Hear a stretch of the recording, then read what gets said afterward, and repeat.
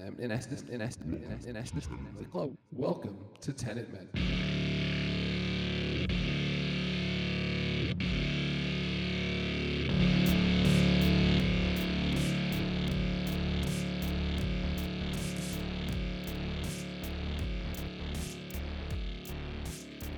Welcome to Tenet Men. I am your host, Steve, and I am joined by Kevin, and together we are doing a complete and methodical review of the Christopher Nolan 2020 epic high-concept time travel film Tenet. We are doing a minute-by-minute analysis of the film by conducting our own temporal pincer movement. I am on the red team moving forward through the film. Kevin is on the blue team traveling in reverse. How are you, Kevin? I am doing great. I have stuff prepared. We just did math before we were off mic or off the record, and we figured out this is the second to last episode. We did some So- math. We did some adult math. didn't so even need a calculator. I think this is our second to last. Yeah. I got it wrong, and you corrected me and got it right. So that's usually how math goes. I mean, when we're doing it together. To be honest, I'm not 100% sure. We'll know next week if it's the last one. How devastating that would be if we found out we had to do one more of these. Oh. Okay, speaking of, I came to play today. Last week, I had a pitch for a follow-up podcast to this one, the BJ Blast podcast. Yeah, still on the table. Can we talk about that for a second? Okay, go ahead. So I'm the more I think about it, the more I like the BJ Blast concept. I don't know why I thought about it so much this week, over the past week, since you brought it to my attention. I also listened to the Fallout Boy version of We Didn't Start the Fire. Okay, what do you think? I like it. I'm guessing you don't like it, but I did kind of like it. I at first liked it, and then as the song went on, the thing that bugged me so much was it was like, it's not that the original We Didn't Start the Fire was in perfect sequential order, but it was closer to sequential order of when those events happened and when those things, like when Marilyn Monroe was popular, was closer to Harry Truman and such things. But the Fall Out Boy throws that synchronization out the window, and it's more grouped by like events than it is by when these events occurred, which is an interesting take. But the audacity to for me that I find that I like about it is the fact that Fall Out Boy thought that they're the band to do this revival. That, like, yeah, we're the greatest singer-songwriters of our generation, so we're going to make this like A Star Is Born, and every 30 years, some singer-songwriter is going to craft their own We Didn't Start the Fire. Based on America's involvement in the world. I'm going to challenge that a little bit. I have an answer. Billy Joel was not the greatest songwriter of his generation when he released the first one, was he? So, greatest American singer-songwriter of his generation. You think going by album sales, it will be hard to find a better one. Elton John was very popular at his time, but if you separate it by America, it's a very American song. Elton John couldn't sing that song and have the same meaning. So that is my premise. Bold statement. Okay, that's fair. That's fine. I don't know enough to dispute it from an album sales perspective. I can only look at it, now. And this was post like the rock era. So like if you go to like Tom Petty or like Dylan or like any of these other guys, those are all way before Billy Joel. Billy Joel came like after. This is 89. Yeah. This is 89. So it's like, it's Prince, it's Michael Jackson, it's hair bands, it's rock bands. It's not, and then the 90s was just a dearth of like terrible bands. But was in 1989, was Billy Joel bigger than Michael Jackson? Like, no chance. Michael in 89? Yeah, come on. Michael Jackson's not a composer, though. I don't know where I'm going with that. I'm just thinking, like, in the whole, like, musical picture, right? Like Michael Jackson, even Elton John. Elton John's not American. Yeah, exactly. That's my kind of point. But you know who? But, okay, I have a pitch on who Prince was should have also done really it. big. Yeah. Prince was a composer and he was pretty big. Yes, I will admit that. But he doesn't do narrative songs like ballads, like story songs like Billy Joel does. But you know who does, who is in our generation? Taylor Swift. And I think Taylor Swift should have done a version of We Didn't Start the Fire. That's all I'm saying. Oh, This is me God. dropping the mic. It was a pencil, but I lost it all. What are we doing? I don't want to hear a Swiftie variation of We Didn't Start the Fire. It would be great. Would it? I don't know. You don't have a daughter, so I don't know. If I don't have a daughter. You're not up on the. My boys hate Taylor Swift, and I don't mind sharing that with them. Next time you're out for a walk, just put on her Essential album, and I think you'll have more fun than you care to admit. That's all I'm saying. Oof. All right. Okay. Anyway, so that was my thought on the last pitch. But you have some new pitches for us. Okay, I got 2 movie pitches for movie-based podcast pitches. Okay, let's go. The first one is a revival, a complete redux of a podcast I tried to get going very early on in the pandemic, with a production company that just was not very well done, I thought. So here's the pitch. It is a war movie podcast. I listened to that. You listened to that. I still believe in the structure of that. I really liked doing the scripted part at the front and then having the conversation at the end and doing funner, more jocular stuff as we went along, but still taking parts of it seriously. And the idea was I would group a set of movies together based on a single conflict, a single war, or perhaps a single country, or like World War II. We did all the D-Day movies as one group. And the beauty of that was we can do like 5 movies in a row and have it be a mini series, and then take breaks in between and come back and drop 5 more about, the Scottish War for Independence and Braveheart, and or Japanese samurai warfare movies. And I think that like grouping it and doing mini series and being able to just go, okay, here's 5 episodes week to week, wait a while, produce them, get them right, and then drop them, maybe get guests on or other people to come in and talk about the movie, and give us more production time than being stuck to a week to week schedule. Okay. I mean, this sounds like film, I still believe I own that title, if there's any, is what I call it. I remember your essays were super good. I think I like the premise. It feels more serious. It just feels more serious. It has a more serious tone than what I've been used to on Tenet Men. So or BJ Blast for that matter. The BJ Blast is not sincere at all. So like I can firmly put War on Film in the maybe camp also, but I'm not gonna lie, I do enjoy the fun, nonsensical stuff that we do. I think we could do both. I think we could. Okay. Like I said, like the scripted part at the beginning is meant to be a little bit more serious, and then it gets more jocular, more as conversation brings up funny things, more sarcastic things naturally. Okay. Here's my other pitch. This is more of an original one. Movies about auteur directors, or a podcast about auteur directors, something like called filmography or filmology.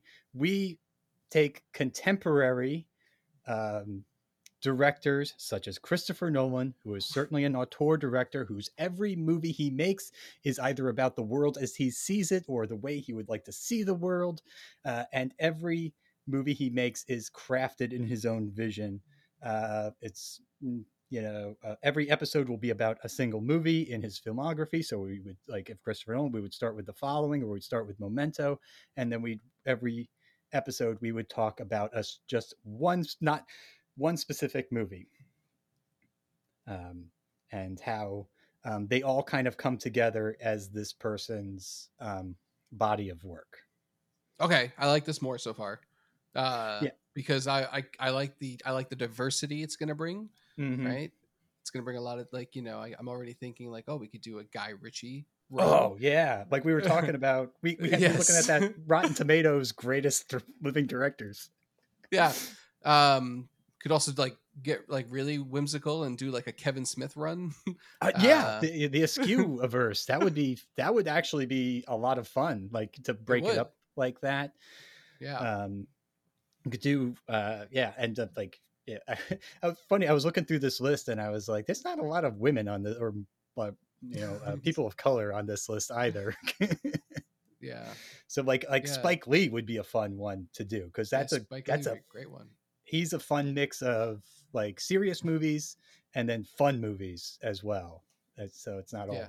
all uh, and stuff like that. So as I started like doing that, and then every now and then I'd be watching a movie and go, "Who directed this? And what else have they done?" I just go, "This would be a fun run to look at those movies." And also, we get to look at like bad movies made by great directors. Yeah. Yeah, that happens. We're doing Like a if whole we, podcast about one now. yeah, right. So if we did Francis Ford Coppola, sure, we'd watch Apocalypse Now, but we'd also watch the Robin Williams drama comedy Jack, which he directed. He did? I didn't know Yes, I know. that. The one where Robin Williams is an 8-year-old boy. I remember. I Yeah, recall. that's a Francis Ford Coppola joint. That is wild. I had no idea. Hmm. Yeah, like one of the problems we could run into is like, if we did like a Spielberg or George Lucas or So something, right? long. Well, they're Well, George long, Lucas but hasn't like directed that many. If that's we're the thing. just Like, not there's no continuity, right? Like I think about Back to the Future, like that series. I don't think like Robert Zemeckis didn't direct all three, right? I think he did. Or did he? I think he No, might not Star have. Wars, the first 3 Star Wars are all directed by different people. I think Zemeckis did do all 3. But I I'm know what looking you're it up saying. now. Yeah, like we're gonna run into this. So he did the first one. I feel like he didn't do the second one. Oh no, he did. He did.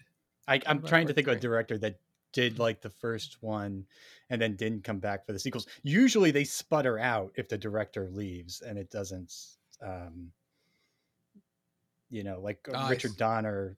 That's an older director, but I stand corrected. I stand corrected. Did George Lucas do all three Star Wars? no, I don't even think he directed any of the first 3. It's mostly a writing production. He might have done the I thought he first one. I thought he did do the first one. Okay, Uh Jesus Christ, George Lucas. yeah, I know. I know. This is terrible. Um who directed the first one? This is a lot of wasted air Yeah, on the podcast here. But he did direct the first one. right. Um Okay, but Irving Kershing did um, at least one of them. Yeah, yeah. and He same only thing with directed like the first one. Yeah. Indiana Jones wasn't all Spielberg either, right? No, just this last one was done by James Mangold, but all the other ones were. Okay. Um all right. Anyway, I like the idea. Let's keep it Okay. coming. So you let's I'm gonna you just throw out like directors' filmographies, and you look at them. And like with Spielberg, we might have to do like we're just gonna do like his first 5 movies and take a break or something like that. well, we'll do I think we should only do like top 5 for all the directors, right? Keep the Ooh, yeah. yeah. Cuz Top it five, could get bottom five. intense. Top of bottom 5. Are you going to so since we have one episode of Tenet Men left, are you going to bring some other ideas next week I'm on gonna our have some final episode? non-movie pitches. I think is what I Okay. planned on doing, although they're not All very right. good. All right, I like it. Um shall we jump into our minutes? Yes. Oh, yeah. That's right. This podcast. So I am at minute marker 110 to 111, 110.21 to 111.21. Last week we left off where Kat is walking into the giant, mostly empty room. There's a couple of like folding tables put together lengthwise with guns on top of them, and Seder is standing behind the tables. Kat's Mhm. wearing the red dress. Volkov stands by the door, and Kat approaches Seder as he's like walking and touching the guns and talking.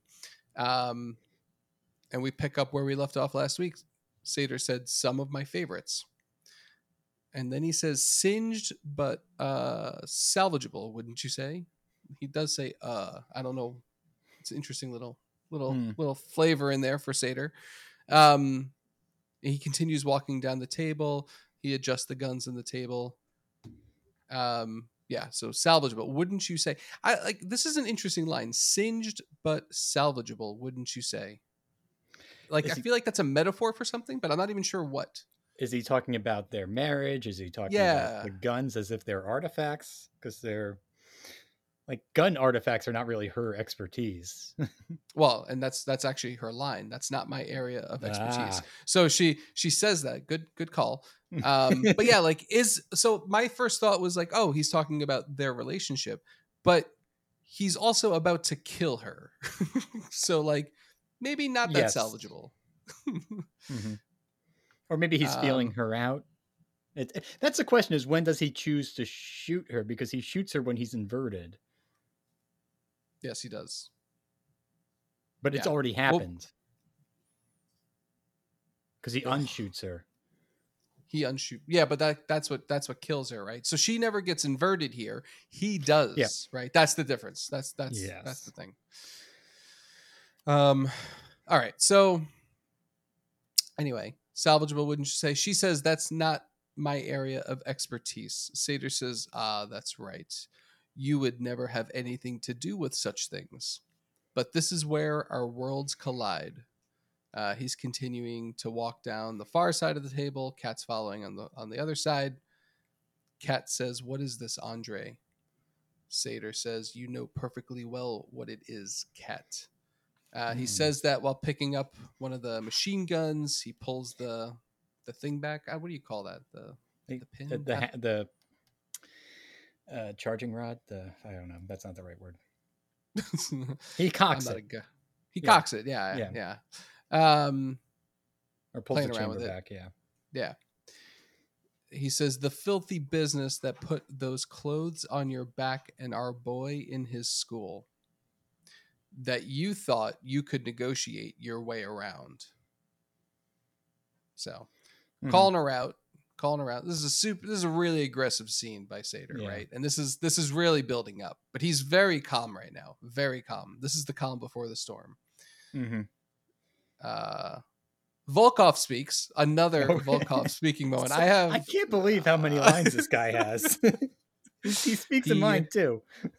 So he speaks in Russian, and I know it's in Russian because the American, like the subtitles in the movie say in Russian, but then there's actual subtitles in the movie, and it says the convoy is due downtown in 10. That's an interesting because I was trying to place where your minute's happening compared to mine, and Ugh, they're that's converging. They're interesting. converging. They're Yeah.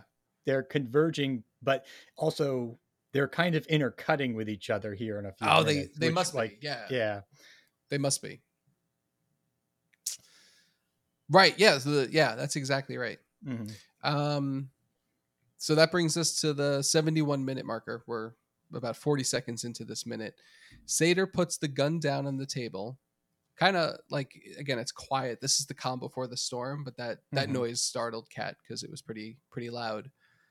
And then Sater checks his pulse, right? So that's a good indication of like he's really worked up. He's really pissed. Like he's really Hmm. pissed, right? Like he's checking his pulse. Like he's acting calm, but you can tell he's pissed, right? That's why he's checking Hmm. his pulse on his little Fitbit thing.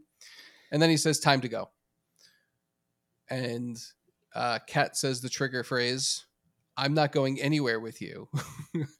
And like that's it. That's when Sater turns around really fast, moves very quickly towards Kat, and starts screaming, "Look This at is me!" this is hard to watch actually. It's a, a domestic violence scene in an action movie, Oh, which is just it is. yeah. It is. He says, "Look at me," which, by the way, Dark Knight reference. "Look at me." Heath Ledger as Joker Yeah. yells that at one of his hostages. "Look at me." Hmm. It's like one of the scariest lines he delivers in that movie. Yeah. Yeah. What's this about? Like villains wanting to Yeah, look at like yeah. me as I tear you down. Look at me as I am in my true form. It's a man, it's a a scary man line. child having a tantrum Yeah, because somebody's trying to steal his toys. Yeah. it's a scary line. It's scary. I like it. I'm or okay with or the or in the case of reuse of Heath it. Ledger just being an absolute agent of chaos. Yeah, yeah. But in terms of Sator, he's just a man baby, in my opinion. All right, man baby says, look at me and understand. His eyes are really crazy at this point too, Mm, right? yeah, he brings it. He does. He does. He's a super good actor. Um, look at me and understand. You don't negotiate with a tiger. You admire a tiger until he turns on you and you feel its true fucking nature. See, that's everything. He wants to be admired. He wants to be perceived as a threat, as a tiger, self-describing himself as a tiger. And he also wants to be feared. He wants to be admired, feared, and loved. I don't know. And love, I Yeah, think so. Yeah. And yeah. loved. Yeah, absolutely. Yeah. He's mad that this sham marriage of his is falling apart. Very Machiavellian, right? Like, Yeah, it's good to be interesting. feared and loved, but if he had to choose one, he chooses fear. Mm-hmm. Um, but yeah, that's the end of my minute. That's why Oh, it ends so abruptly, right? Because the next minute's also very good, which is like I really, kind of wish we really just good. got this scene over with too, because it's just like it's hard to look at sometimes. No, we're gonna relive it twice. I know. Mm. But I mean, like the last 5 seconds of this minute, they're like just really, really good filmmaking, right? Like Yeah, I think the dialogue's actually very good. I think Sator's acting is really, really good.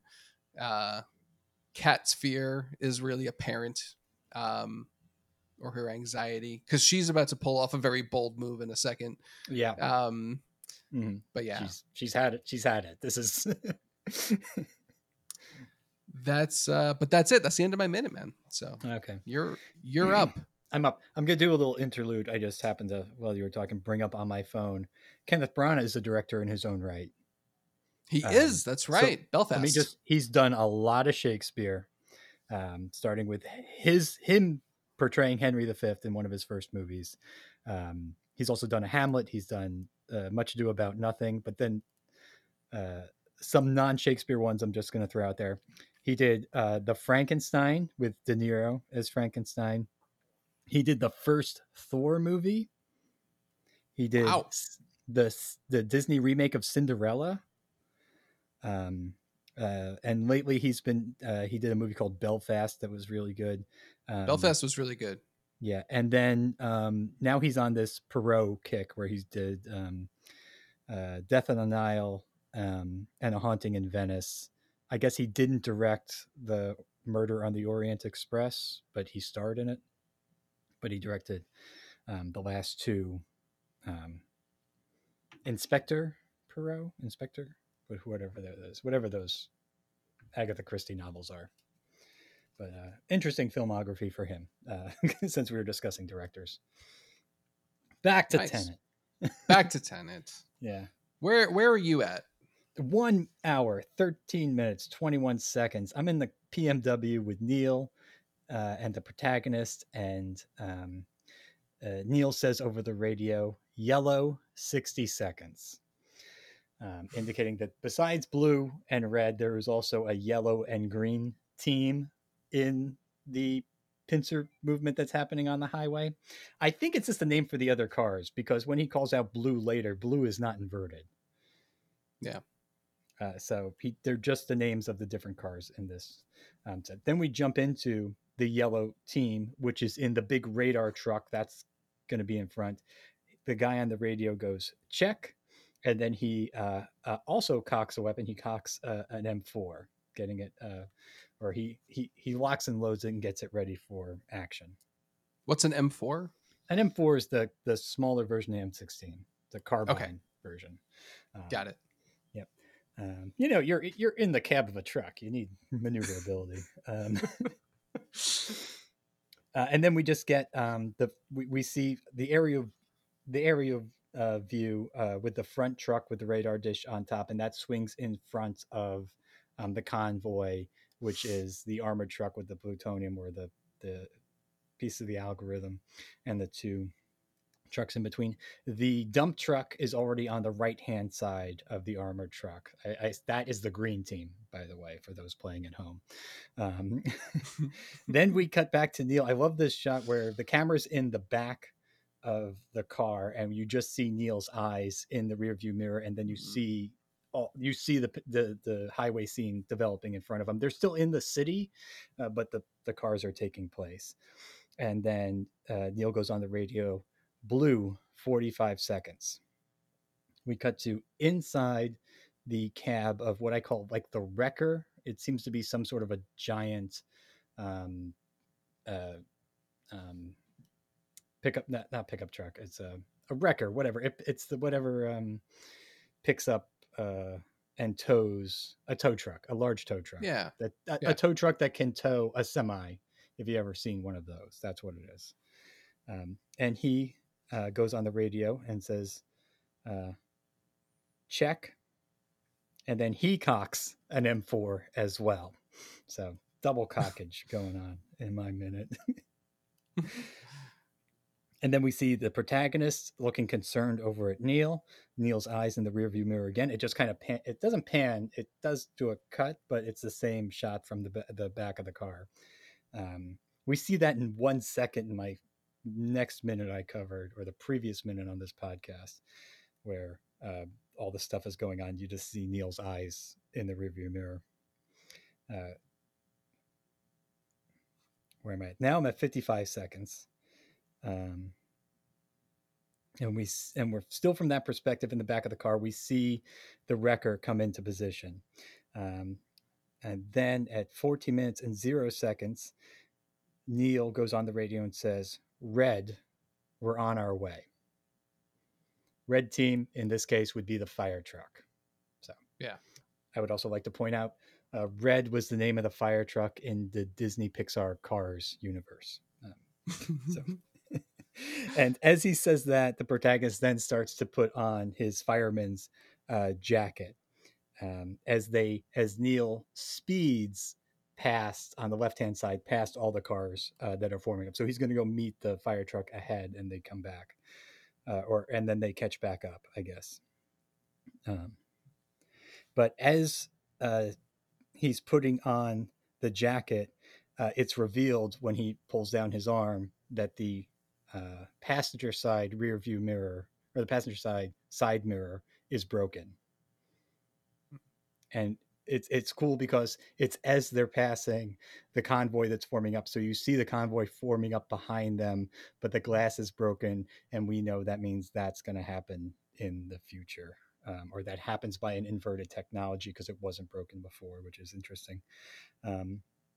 Then this was my surprise. I had never caught this before. Right at 14 minutes, 17 seconds, somebody in a vehicle still following all the cars that are forming up, the wrecker and everything. And you see the BMW speeding past from the same shot in the back of the car. And this guy on the radio goes, 3 trucks in place. And looking at the script, I realized that's Volkov. Yeah. Okay. And my next minute starts off with the reaction, I guess, from Sater in isolation in the room. He's been in communication with Volkov. Volkov's been his eyes of the outside world, telling him what he's seeing. And he says, tell me everything as it happens. Right. That's the beginning of my next minute that I covered in the last episode. So those two, that's how things are happening. And it's interesting that just happens like mere minutes after your scene there, because it's going to end with Sater going into isolation, but he still keeps this. Volkov has his eyes and his ears out there, so he knows what's going on, but he hasn't seen it yet. Yeah, I think that's like the last line of the show for me is tell me everything as it happens. Because it's thing. It's split right on my minute. Like I kind of rewound it just a bit, so I have the beginning of that sentence. Oh, We should have named the podcast that. That would have been great. That should be what we say at the beginning. Tell me everything as it happens. as it happens. That's pretty cool. I never picked up on that either, though, right? And him saying 3 trucks in place, right? That might be the cue for Volkov to say, yeah, 10 minutes, right? That could be lining up perfect. Yeah. And that is my minute, because that is the end of that. I do have that review that was promised. Do we want to save that for our last episode? What's review of what? Remember last week I found that guy I had to go to the Swedish podcast. I thought it was Switzerland. Was it Swedish or Switzerland? Sure. Not the same thing. It's not, God, I'm sure that guy's mad at me right now. All right, but buckle up for this review. It's there's negatives and positives in here, just like. But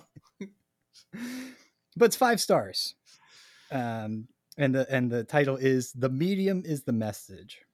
After a frustrating second viewing of Tenet and lacking a satisfying clarification of its mysteries on YouTube, and I don't know what this is Barry, I binged the first 67 episodes of this podcast in a weekend. It is the perfect companion to the movie. From its creative approach of using a pincer movement review, to the unrelenting pace of revelation, to the inaudible dialogue between the host and the ear-shattering intro, outro, both the show and the movie are eerily congruent. Where the podcast diverges is as much more fun and revealing, culminating in insight that is not your brain, but the script that just isn't working. As someone who has done a movie by minutes podcast himself, I appreciate the great work the Red and Blue team have put into researching Tenet, and I'm looking forward to the final episodes. The next time I'm spending time in a lonely shipping container at sea, I might actually listen to it backwards. I appreciate that review. It really. I'm so motivated. Sir or ma'am, I don't, whatever. It's gotta be sir. Yeah, man. I agree with you on the intro outro music. Like when we first I recorded that on a bass before we started the show. Every week when I mix it, like it just gets cringier and cringier to me. Yeah, it's like everything you create. It's like I have that too when I'm like, oh god, something auto plays and like something you created. Has it ever played like after I listen to a podcast and it naturally stops? Like all of a sudden Tenet Men will pick up and I'm like, oh my god. It's really loud. Yeah. That's I'll fall on the sword on that one. But that's bless you for listening, for binging 60 something episodes in a weekend. And we're with you. It's a frustrating script. We're dealing with what we've been given here. Yep. And also to shout him out, I didn't want to say his name was on the review, but his @ on Twitter is Lord Ampersand. I'd be curious on his experience of doing minute by minute podcasts and what movies I got to check done. out his. It looks like we talked at one time on Twitter, so maybe I have to go back and research that. Cool. Very cool. Well, for anyone else who has some reviews, please send them over. We will read them live or pre-recorded. Sure. You got 1 week to on the get show. them in. You do have 1 week to put them in. And vote on the BJ Blast podcast or the Filmography or the War on Film or the thing we rewrite a script together. That's right. Yeah, that was Those another are the 4 possible podcasts coming out right now. That's right. Well, thank you all for listening. If you've enjoyed this, or even if you didn't enjoy it, please take a moment to follow, rate, and review on whatever service you found us on. Rest assured, we will finish our temporal pincer movements of this film next week. And until then, we'll meet you at the beginning. I'll see you at the beginning.